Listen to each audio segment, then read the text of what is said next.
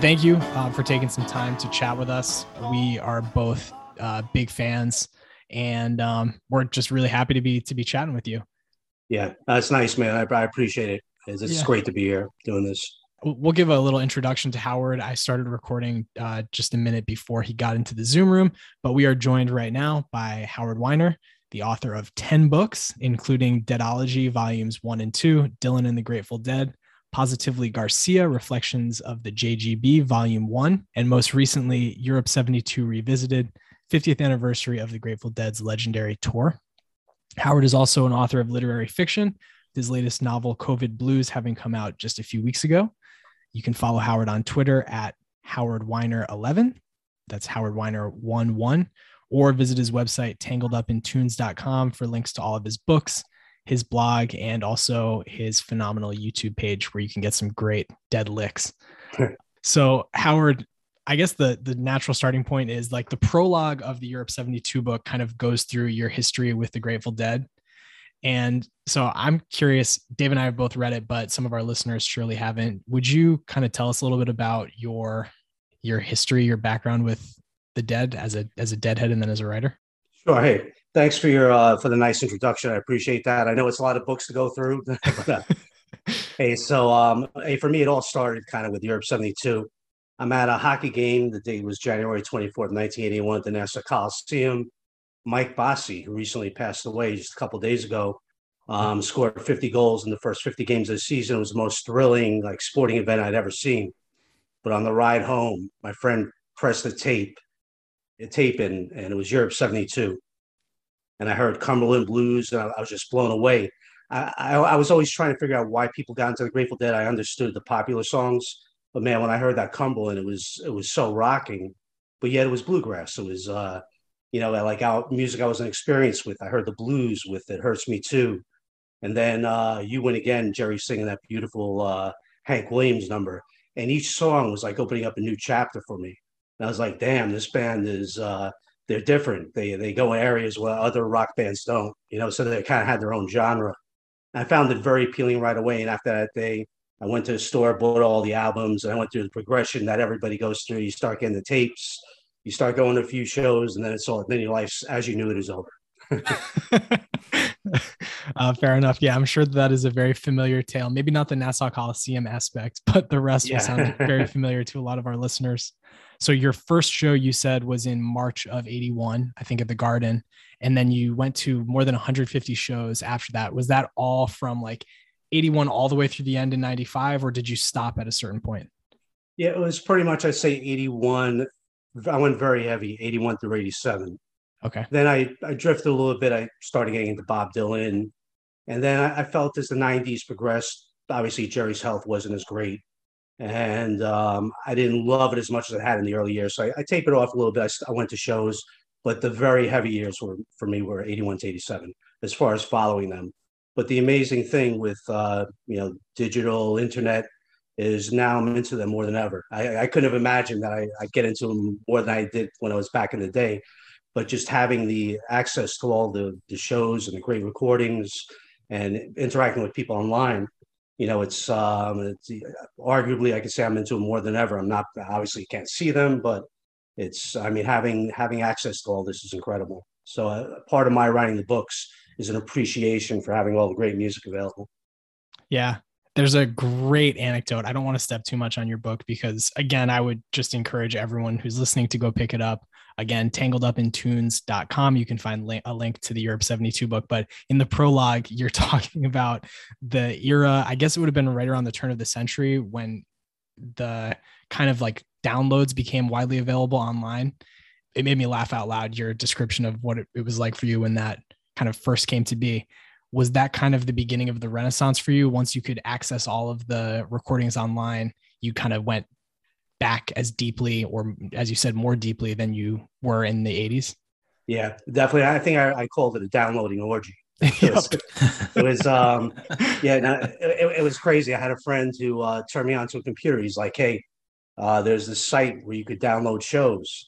And back in those days, it took a day or two to download a show, and it was like the big old computers, but it was so fresh and exciting, man. And that totally got me back into it. Then he would show me lists of what was available. I was like, my God, I never had that on tape, and now I'm going to have it on CD.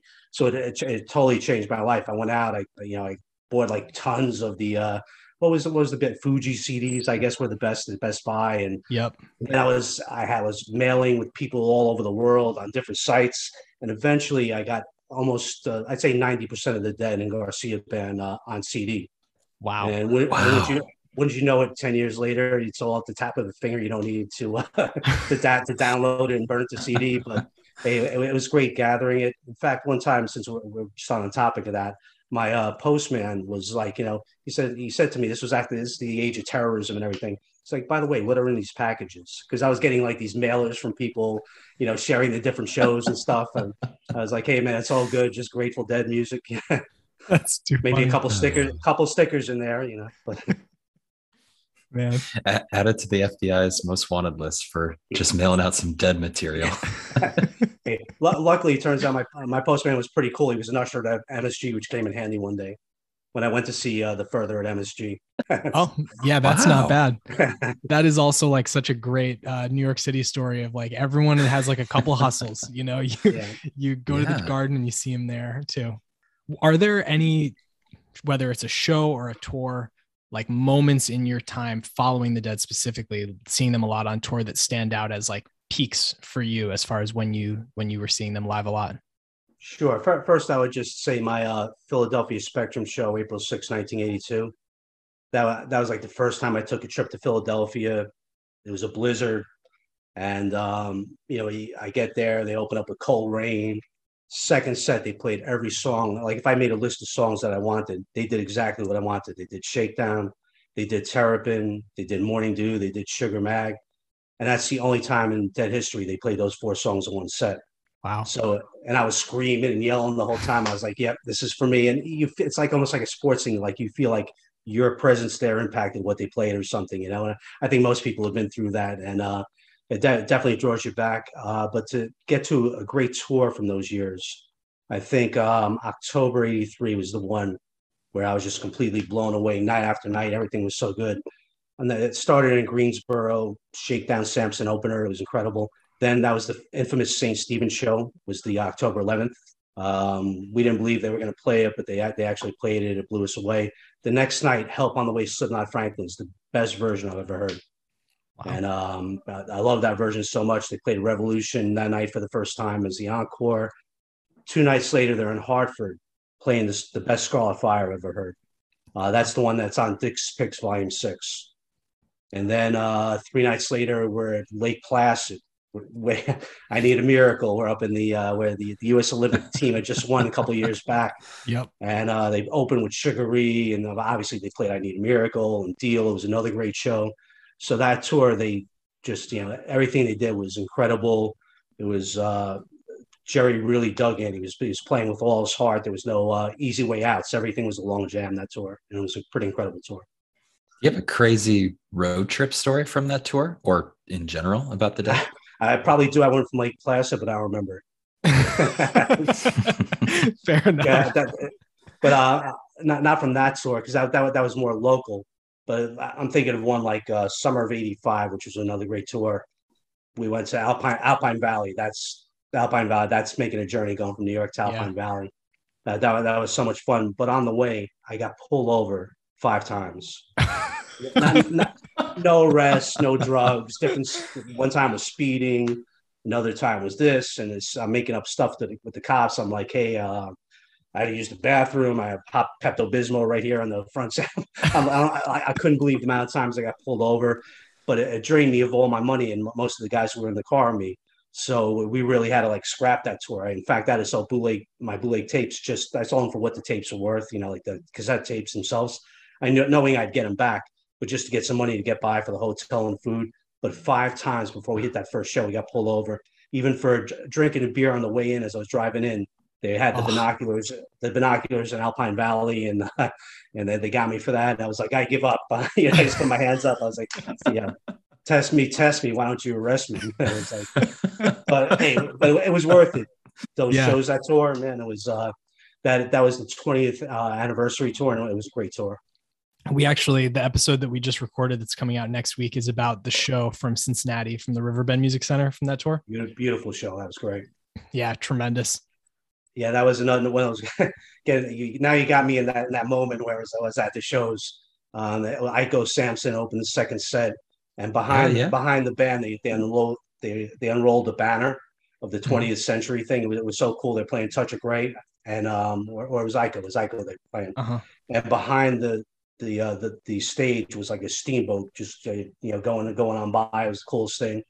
And so cool. That it was 100 degrees that day, sun all day. Everybody was sunburnt, but another one of those days where you love to go back and do it again. Yeah, absolutely. It's funny. I've heard that Alpine is like the worst venue from a police presence standpoint of like any venue in the country. So I guess I'm not super shocked that they had the binoculars out and were really trying to catch people that night. That sucks though. Yeah, I was there 3 times. That was the only time I had trouble. But yeah, it seems like they were trying to make the money when the Deadheads are coming through. Not looking maliciously to mess with people, but just to take their money. Yeah. Which I get. Which I guess a shakedown. Yeah. Yeah. What was it like growing up where you did in the country as far as like the opportunity to get on the bus? Did you have a lot of people around you who were heads growing up? Yeah. It was pretty crazy. Orange is right next to Rockland. So I was Rockland County. Okay. I grew up in Nanuet. It was a breeding ground. It was crazy. It was so easy. Once my best friend was a huge. We both loved like classic rock, and he went away to sleepaway camp. He came back, and all of a sudden Garcia was God. So it took me about a month to figure it out. But once I had that moment, I went to Rockland Community College. I couldn't believe how many Deadheads there were. It was everybody's wearing Dead shirts, and you wear a Dead shirt, people coming up to you on campus. It's not unlike anything today. It was really the perfect time because I think it was 1981. I think the nice thing about that was 1977 was just 4 years away, and the Legend of Cornell and all those great shows they played in colleges in New York. It just built up. They were almost brilliant. I don't know if it was by accident or not, but they played all these shows in the middle of New York State at college campuses. It built the most fervent and loyal fan base, which they were building upon already. But by that time, it was the Dead was so beloved, and it was a great time because I mean the Grateful Dead, they didn't have studio albums like in the early 80s. They had nothing for studio albums or commercial input, but they kept getting bigger and bigger astronomically. And it was because they were great marketers, even though I don't think that was ever their intent. But they marketed it right. They built the most loyal fan base, and they just kept building upon it. And the fact that they never came out with an album just didn't matter. Nothing could stop them. Dave, your theory about that you talked about last time about people when they're like 15 to 18 years old and going to see a Dead show and that becoming like a cementing moment. Yeah, like that in those formative years, capitalizing on those shows. Yeah. If you would express that to Howard and see how it strikes him, I'd be very curious to hear what he thinks about it, because I thought that made a lot of sense. Sure. Yeah. And the theory is basically, you go to a Dead show when you're anywhere from like 15 to 20. And this is most likely the first concert of this type that you've seen. And for some people, maybe the first concert, the first live music act you've seen. And it just, it's, you get exposed to the peak it's like your first show. And so that resonates with you, and that like helps form both your taste in music, but also your love for the Dead going forward. Do you agree? Do you disagree? What are your thoughts? Oh yeah, definitely. The Grateful Dead shows were opening up like a whole new world. Like there's the music world where there's the phony stage acts and the Pink Floyd, but they were all great. I'm not that downplaying on it, but this was a different world they were opening up. And I think a couple other things. The Grateful Dead movie was doing a lot of reruns at that time.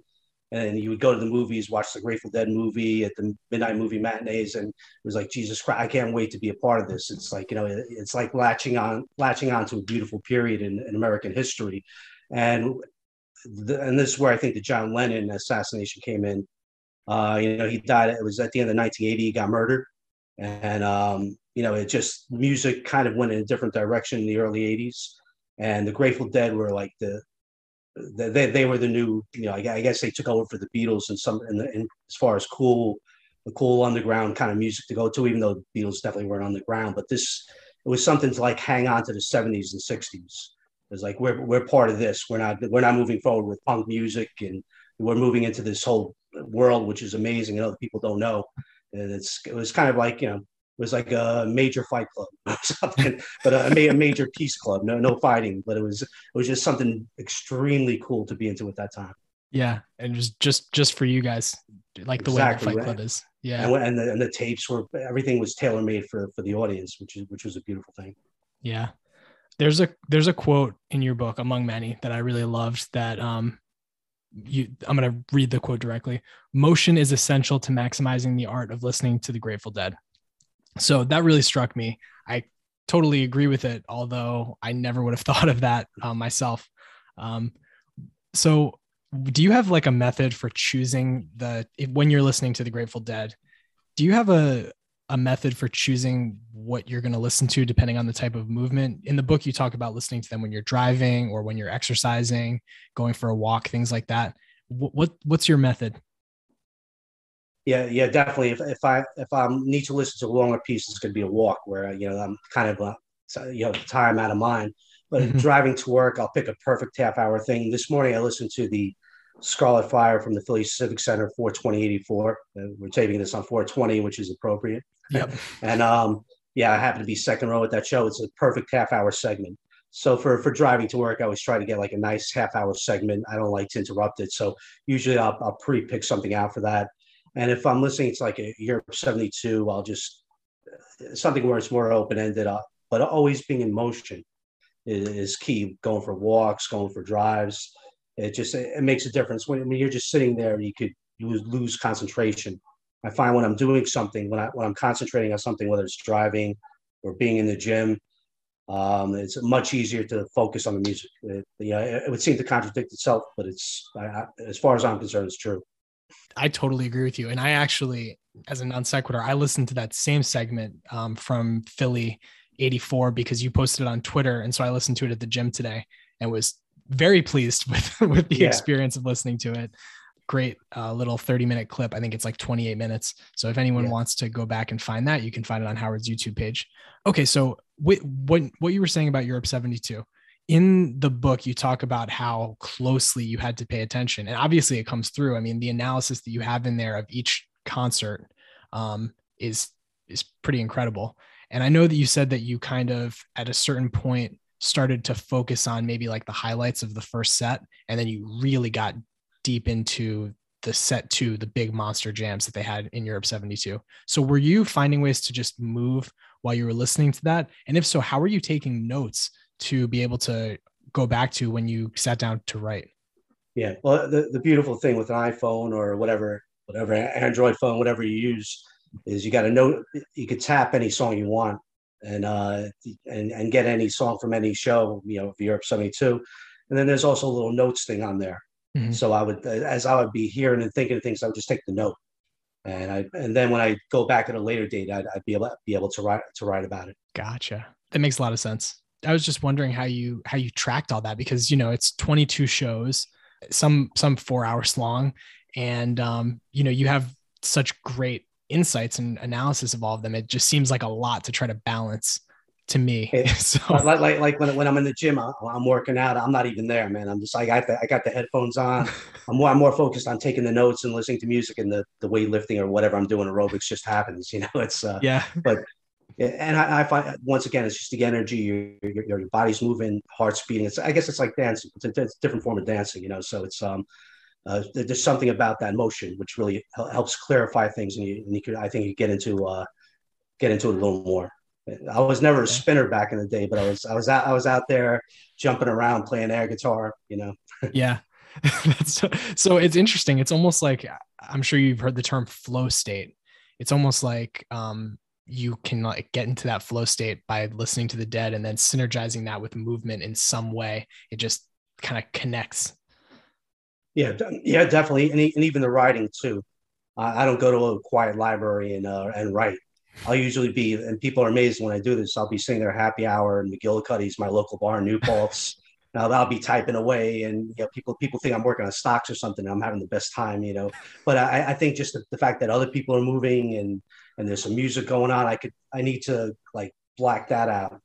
And so once again, I need to have that it helps the focus to have something else going on that I either need to push out or involve. That makes the whole process easier. Is that the typical writing process? Go out in public, go to a bar, grab a drink, and hammer Yep. away? That's my most effective, believe it or not.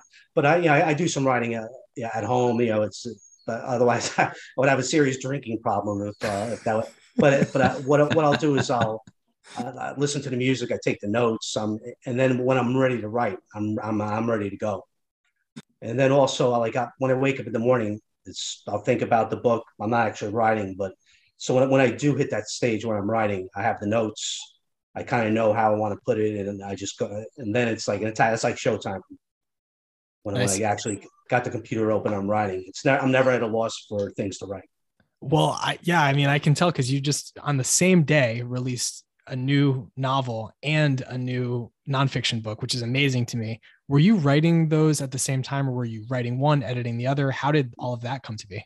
Yeah. So my nonfiction book, COVID Blues, that I was inspired by the whole COVID thing, and just I wanted to do like an inspirational piece of how music could conquer an invisible enemy, like COVID-19, and it's about a band of almost famous musicians going out on the road. But what happened is I wrote this book. I was going to get into promoting it and possibly moving it on to a publisher. Then I was like, damn, I got to get to that Grateful Dead book because the 50th anniversary is coming up. If I don't put this one on pause, it was all finished. I said I have no time to do justice to it. Putting it out now. I put it on pause. I put my focus on getting the Grateful Dead book ready. And I said, why? When that's ready, I'll just put them out together. Wow. So the Grateful Dead book kind of forced me into, or forced my hand on that because hey, if you're going to do 50th anniversary, you want to have it ready and out there by the 50th anniversary. Yeah, definitely helps. Absolutely. Yeah, and it's something I've never anyone seen doing anything like that before. So I was like, hey, what the hell? I thought it was kind of cool, and I think the COVID Blues book could ride the tails of the Europe 72 book. While people are getting the Europe 72 book, if they enjoy that and they notice that I have this other book, I think it helps that it's with it. And once again, it's about music and the healing powers of music and all that kind of thing. So it ties in exactly with the Grateful Dead book. Yeah, I mean, I can only speak for myself, but I bought the Europe 72 book, read the prologue, laughed out loud on 3 different occasions, and then saw that you had a book of fiction that came out at the same time and thought, if this is the same sensibility that's written with, I got to have that too. And so then that's how the 1-2 happened. So I think that your marketing instinct is exactly right when it comes to those two.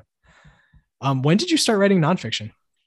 It's interesting. This all came about. It all spun out of getting a computer. I've always liked writing most of my life, but I never pursued it in college. Or I always had this little fantasy of writing a book. I think everyone does. That's the thing. Everybody comes up to me, see, so oh, you're a writer. I got a great book. I'm thinking of doing it. No one ever does it. One day, I just decided to do it.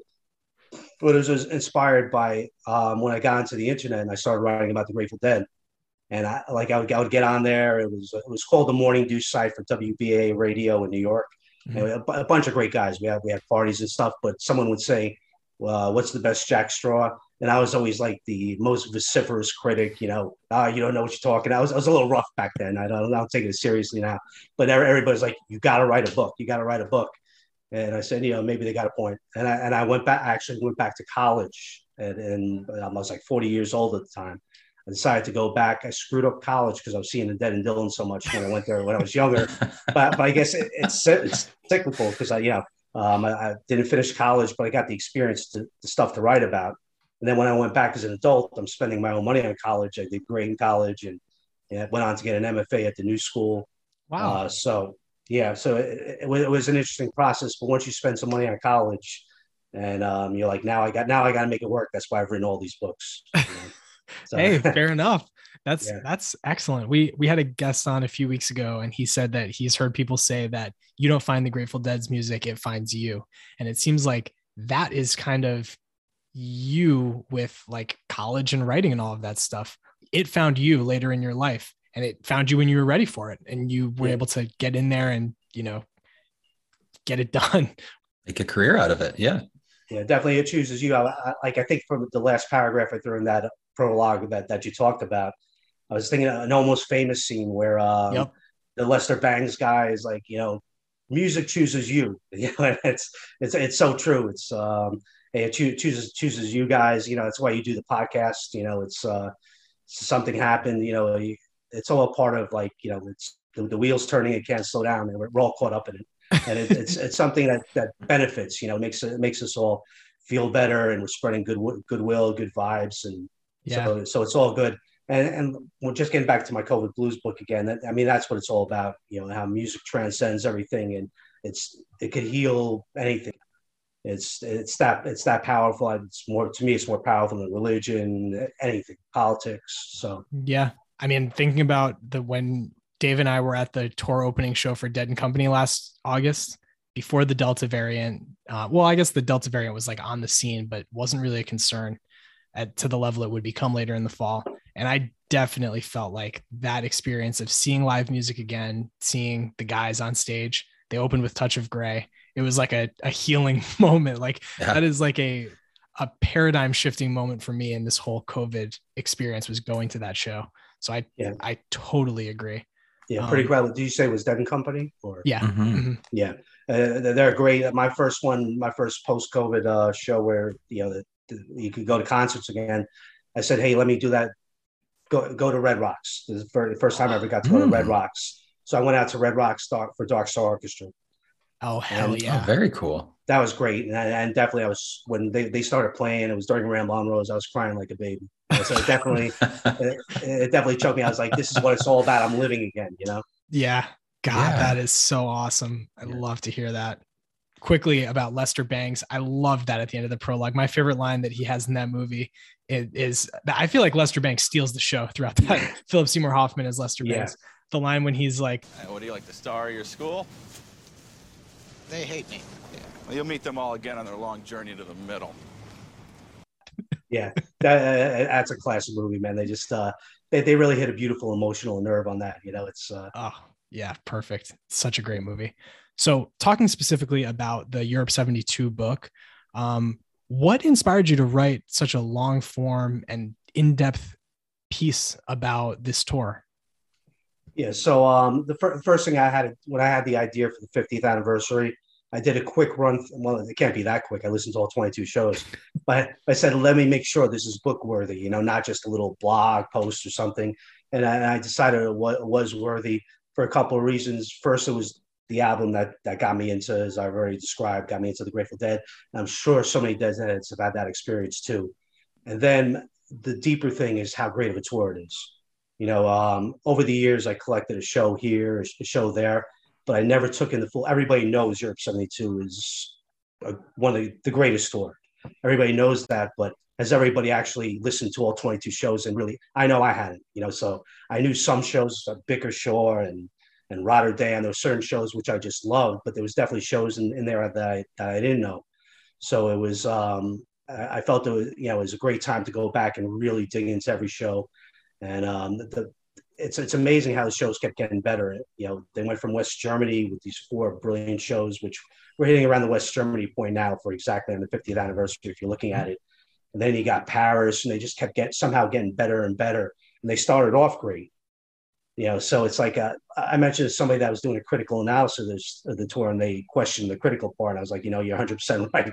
It's just a big kiss ass tournament. It's the Dead were that good, man. They at that time. So even the shows that you would consider lesser shows were brilliant. You listen to them over and over, and it was amazing. Even though some of the set lists were a little similar, even though some of the set lists were a little similar.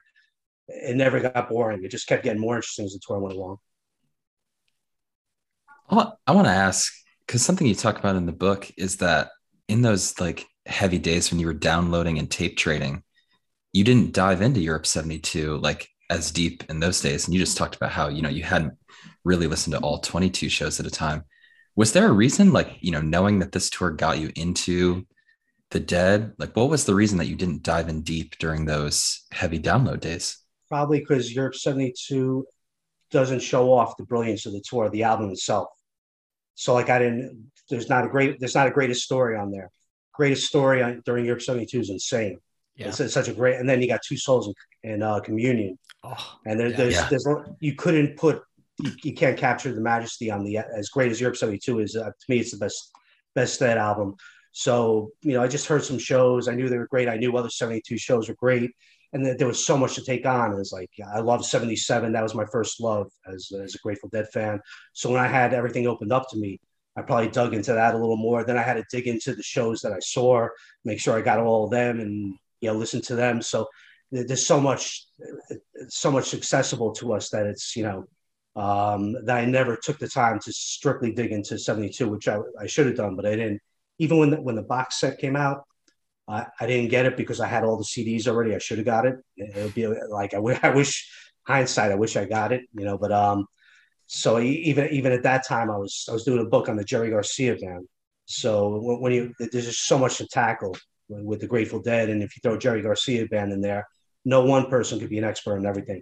And somehow Europe 72 was just, this was the perfect timing. It was almost, once again, by design, this was the time that I went into all 22 shows consecutively and went in, listened to them 3-5 times each. And what a great experience it was. Yeah. So you mentioned Bickershaw and Rotterdam at the top were two shows that you knew and loved before you went into this deep dive listening experience.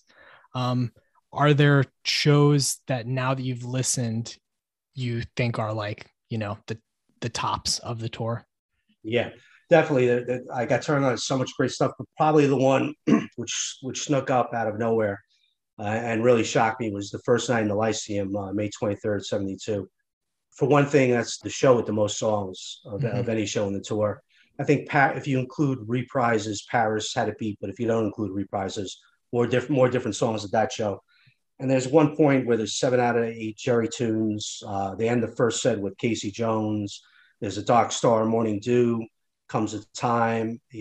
Incredible stuff. There's an Uncle John's band in there. But one of my favorite segments of that show is surprisingly Going Down the Road, Not Fade Away, Hey Bo Diddley, Not Fade Away. I think by far that was the best Not Fade Away Going Down the Road ensemble of that tour. Jerry just goes off, and unfortunately Pig kind of wasn't doing anything in the second set. Pig Penny, the illness started rearing its head towards the end of that tour. But my God, they just blew the roof off the Lyceum that night with that Hey Bo Diddley thing in the middle. And I really had no idea how great that show was. I was just blown away. Most people consider the last show, May 26th, to be the gold mine as far as Europe 72. And that's definitely up there, top 5 in that tour. But I actually, I would give by the thinnest of hairs, I would give May 23rd the edge over it. Okay. So, it was definitely a surprise. Nice. Yeah.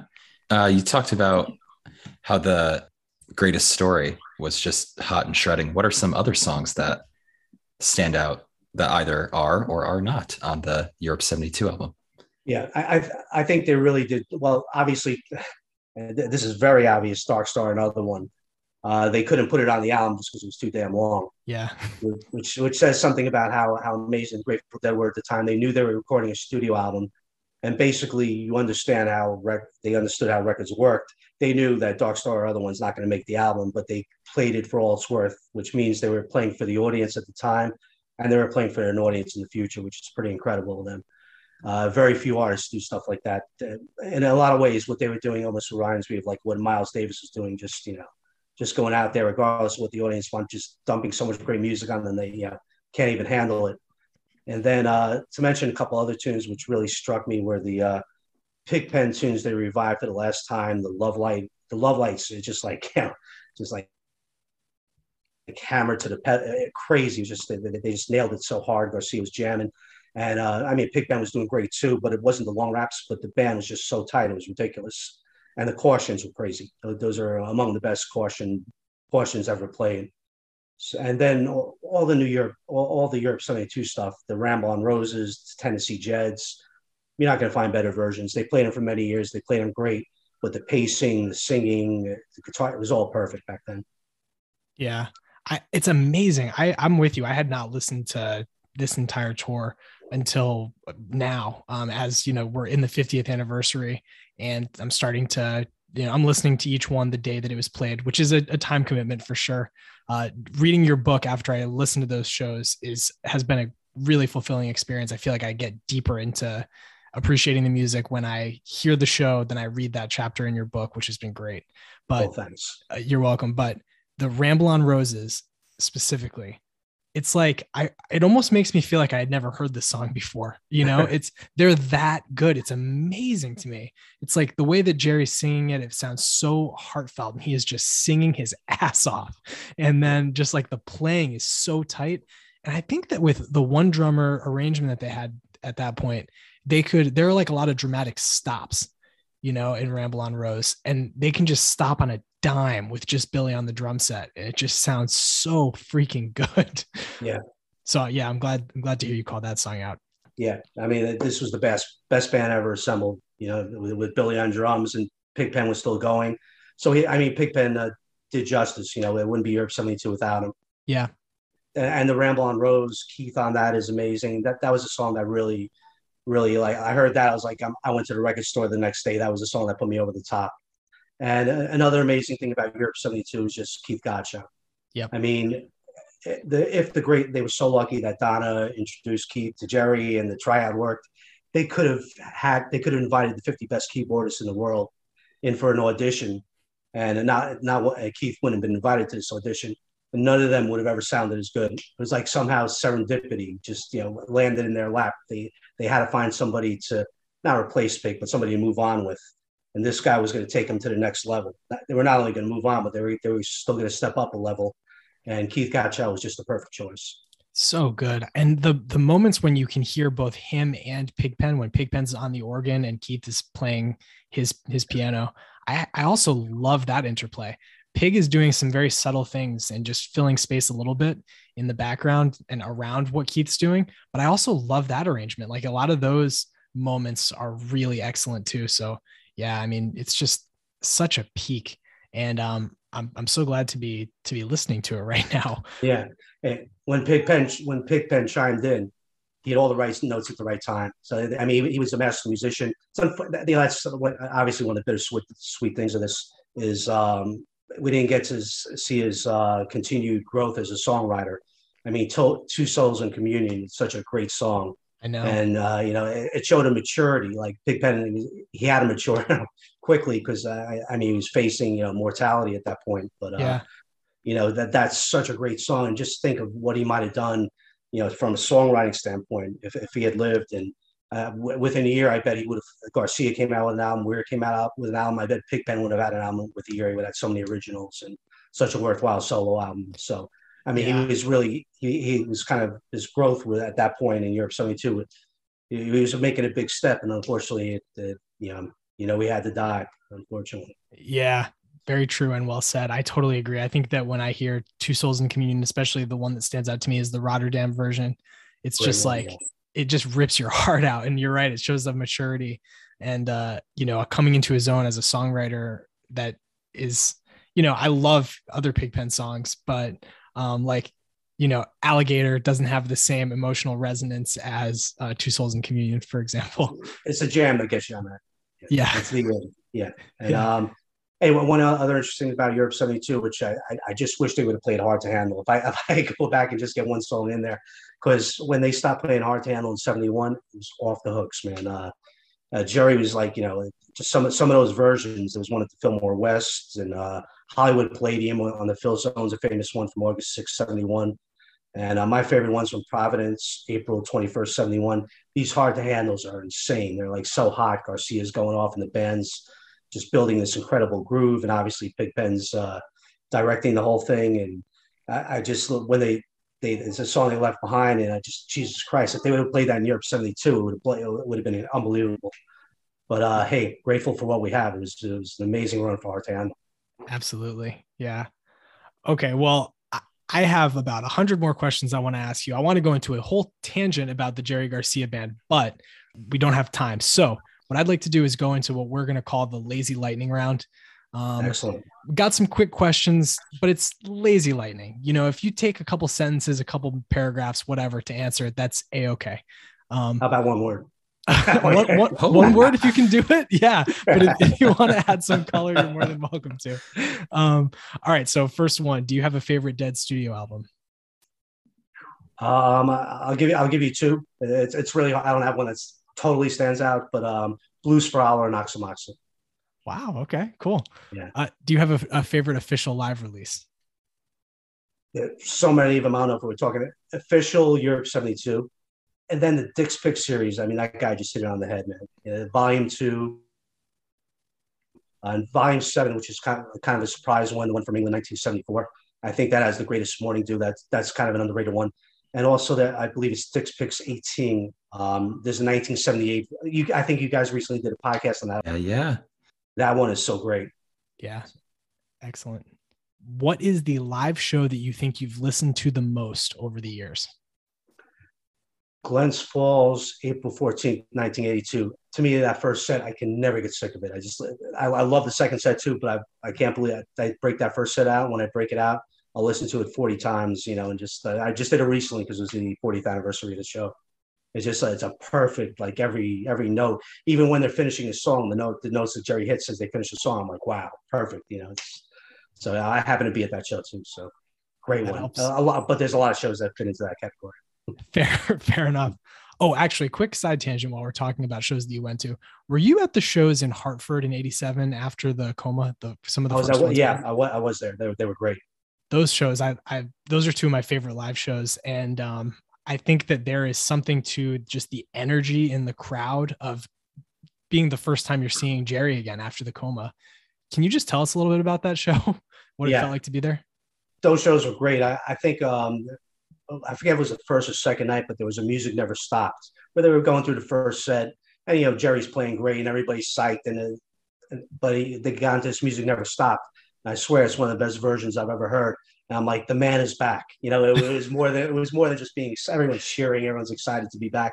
But when they actually proved it, here's the proof. Garcia just went nuts on this Music Never Stopped. And that was so cool. Yeah, it was great. A bunch of shows that tour are great, but for me, my real comeback tour moment was September 18th, 1987, with the Watchtower Morning Dew. That one, you think you're in a dream. When he was playing that Morning Dew, I hit the cement floor 3 times. Just to make sure I wasn't dreaming. It was that magical. And you think they're going to be better than ever. That they're going to come back. They're going to. Look out 1977. You could actually get caught up in that momentum at that point, but it never happened like that. But the points during that comeback tour in '87, it was that good at certain points of it where you think, hey, it's all coming back. Yeah, for me in the Hartford shows, the China Rider, the roar of the crowd during the "I wish I was a headlight on a northbound train" gives me chills every time I hear it, because the crowd just goes nuts and he's just giving the energy right back to you guys. Just amazing. What's the live show you were most excited to acquire during your heavy download days? During the heavy download days, actually, let me just share my favorite one. While we're at the time, it was the Dylan Dead shows.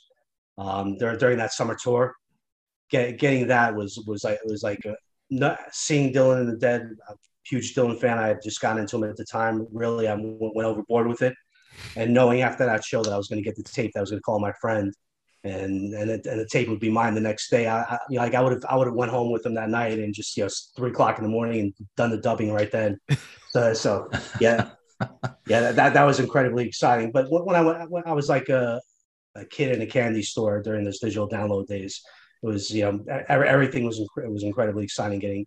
Getting great quality of shows that I seen that were here's one, Philadelphia Spectrum, August 30th, 1980. I always had a terrible audience for that, but it was an incredible show. When I was doing the digital download, I found out it came out on soundboard. I was so excited to get that soundboard. It might have been that one. Incredible Althea. If you love Althea, that's the best Althea. Great Jack Straw in the first set. Wow. I know a lot of people like Champion the Nassau Coliseum one, and that's great. That's number 2. Okay. I hate to break it to Al Franken and everyone else who champions that. But if you listen to Philly Spectrum 8:30, you'll see what I'm talking about. I can't wait. Okay. Can't wait to. Who's the most famous person you ever saw or ever interacted with at a Dead show? Jerry Garcia. I don't think I ever.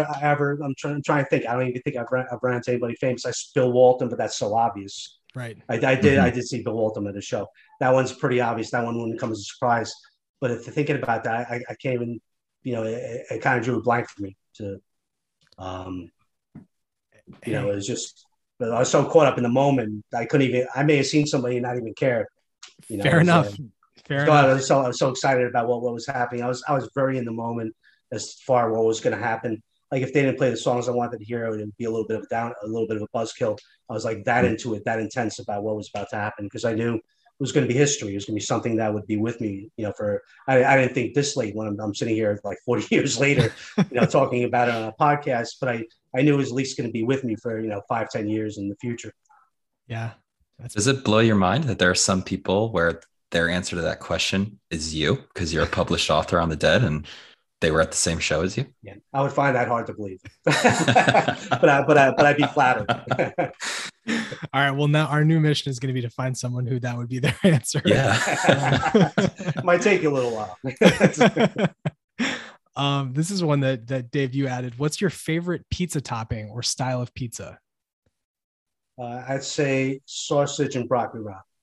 Oh, wow. Okay, cool. Whoa. Yeah. Okay. No straight pepperoni or sausage and broccoli rabe. It's a beautiful combination. Huh. Okay. I have to check that out. Yeah. Or I could go for a nice veggie pizza. I'm always easy with like a good veggie pizza. Yeah. What is the song you've examined the most closely over the years? Probably, obviously, there's a lot, but I'd say two: Scarlet Fire and Morning Dew. It's like I put the napkin on, I get the fork and knife out, and I listen to everyone, and I take it very serious, compare it to every version. One thing I've always been able to have like a Rolodex to my mind when I hear something. I don't know how I do it, but I can compare it to other versions, and I've been pretty accurate. I'm pretty good at that. But Scarlet Fire, it's got that beautiful combination of the rapture, the beat, being able to dance to it, the movement of it. And there's several jams in there. You got the jam between verse on the Scarlet. You got the long outro verse going to Fire. Then Fire's got three jams, which at times could seem similar, but that's the creativity of Garcia, what he could do with the basic jams in Fire. So you're getting like 6 different jams in there, and it's a beautiful dance, a whole fun thing. And I think Morning Dew is just the most emotional when they hit that. It's for me, that's the ultimate Grateful Dead moment. I mean, Dark Star is incredible, but it's a long journey, and at times it's mental. It's not 35 minutes of like wild intensity. When they hit that Morning Dew jam for 3 or 4 minutes, it's wild intensity, and nothing else in the world. It doesn't matter anyway. Nothing else exists. It's that jam. You're in it. Beautiful. Is there a song you've been listening to particularly a lot lately? Greatest Story, because I've been in that Europe 72 mode, and Two Souls in Communion, but also another little favorite of mine, Music Never Stopped. I just discovered one from Chicago, February 26, 1981, just ridiculous. It's and that's another song which I think kind of gets overlooked. It's got a great jam, but for me, every time I hear it, it's just there's something about it.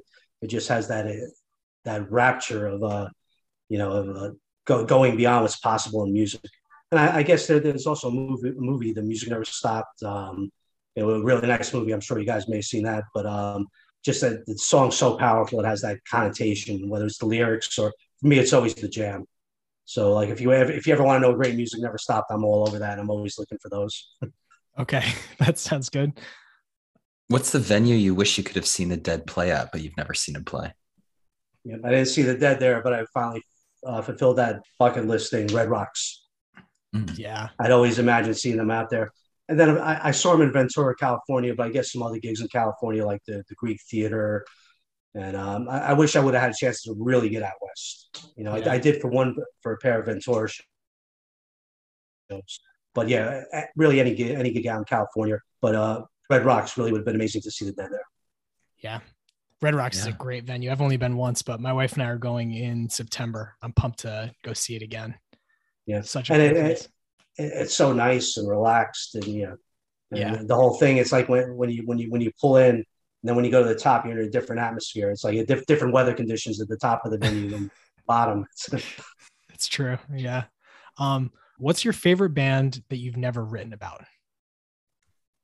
probably, well, I mean, the Beatles is a very easy answer, but Miles Davis, that's the one I'd love to write about, like some of his great bands from the 70s with the Fusion, with Jack DeJohnette, Dave Holland, and those guys. I love those bands so much. I would love to write about that. And also like kind of like a sneaky one, Sly and the Family Stone. Oh, cool. Because a lot of people haven't written about it, and I just always found their music so amazing. Then also the fact that he just disappeared from the scene. Yeah. That always interests me, how guys have these runs of genius and then kind of just somehow just disappear. They can never do it again. Yeah, that is pretty cool. Not everybody could be the Grateful Dead or Bob Dylan. Right. That's very true. So my last question is, as I understand it, your first show was March 9th, 1981 at Madison Square Garden. Is that right? Correct. Okay. Unbelievable show. I listened to it today after I reminded myself that it was your first one. You've got a China rider into Samson that absolutely cooks. Then a sequence I have never heard of before, which is estimated into Uncle John's band, drums, space, and then the other one. It's like and then into Stella Blue is the Jerry ballad. This set list, I mean, it's a great show.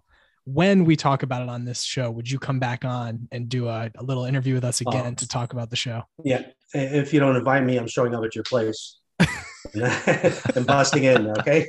I'd love to do that. I'm so high on that show. And the next night, if you do that show, you probably should do the next night, because the next night has the same type of treats on it, just like ridiculous versions. So interesting. And since you mentioned that one, the first set of that, you got the great Feel Like a Stranger and Incredible Althea. Yep. The way Jerry tuned his guitar and the way the whole band approached everything, and just so unique. That should be a Dave's Picks, a Dick's Picks, or some kind of Howard's Picks if they ever unleash me on the archive. Well, that's what we're doing, man. Yeah, exactly. When I was listening to it today, I went to Dead Disc and was like, this has to have been released at some point. This show is that good. And I was very surprised that it has not been, because this show is tremendous. And one other thing that ties into the day from that show, I saw Estimated Uncle John's as my first show. By the way, my first show, I didn't know how great it was, because I still had to learn the language a little bit, like really understand what Live Dead's about. It was a little out of my comfort zone, but I took care of that in the next show. But the Estimated Uncle John's, I went 22 shows. My first 22 shows, I didn't see an Eyes of the World. Wow. I caught Estimated Uncle John's. I caught Estimated He's Gone. I caught Estimated Space. If they played Estimated Eyes, I wasn't there for some reason. My first one was on this date in history in Providence, April 20th, 1983. Wow. It's my 22nd show. When they were playing Estimated, I was like, tonight's the night. And then every Estimated after that for the rest of my life, I caught Eyes. But it was incredibly thrilling the first time.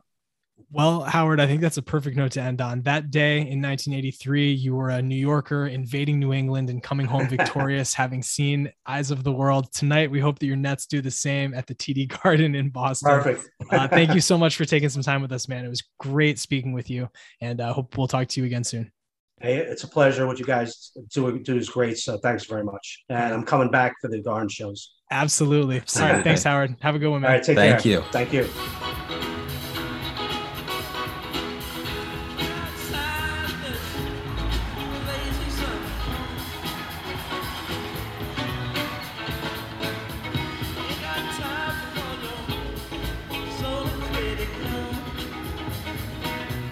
All right, Dave. So that was the interview with Howard. Great guy. A lot of fun to talk to and to hear all those stories. Yeah. I mean, it was so kind of him to, first of all, agree to talk with us. He didn't know us. We just randomly reached out on Twitter and asked if he would talk, And so I think it just shows the spirit of this community, that Howard is someone who's published 10 books, and random people reached out on Twitter with like 100 followers and said, hey, do you want to talk Dead with us? And he was like, yep, absolutely.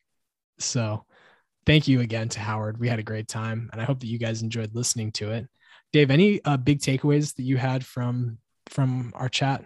The two big things for me was we've got some episodes to talk about from MSG, and I loved his quote when he's talking about his theme of his fiction book, COVID Blues, and kind of his theme about the Grateful Dead as a whole, that music can conquer an invisible enemy. I just love that idea that like whatever you're going through, whatever your inner demons are, the Grateful Dead's music, but whatever music you like can help conquer those. I just thought that theme was really, really cool. Totally agree. Yeah, we've got our work cut out for us, man. Between the shows that Zach Cropper gave us in the interview with him, and then the shows that Howard just mentioned. I mean, we're set for like the next 5 years. So we have a lot of Grateful Dead music to listen to. And so I think that we should just sign off and get to listening. Let's do it. Let's do our homework. All right. Well, on that note, we will bid you good night. And I'll bid you good night. Good night. Good night. And I'll bid you good night. Good night. Good night. And I'll bid you good night. Good night.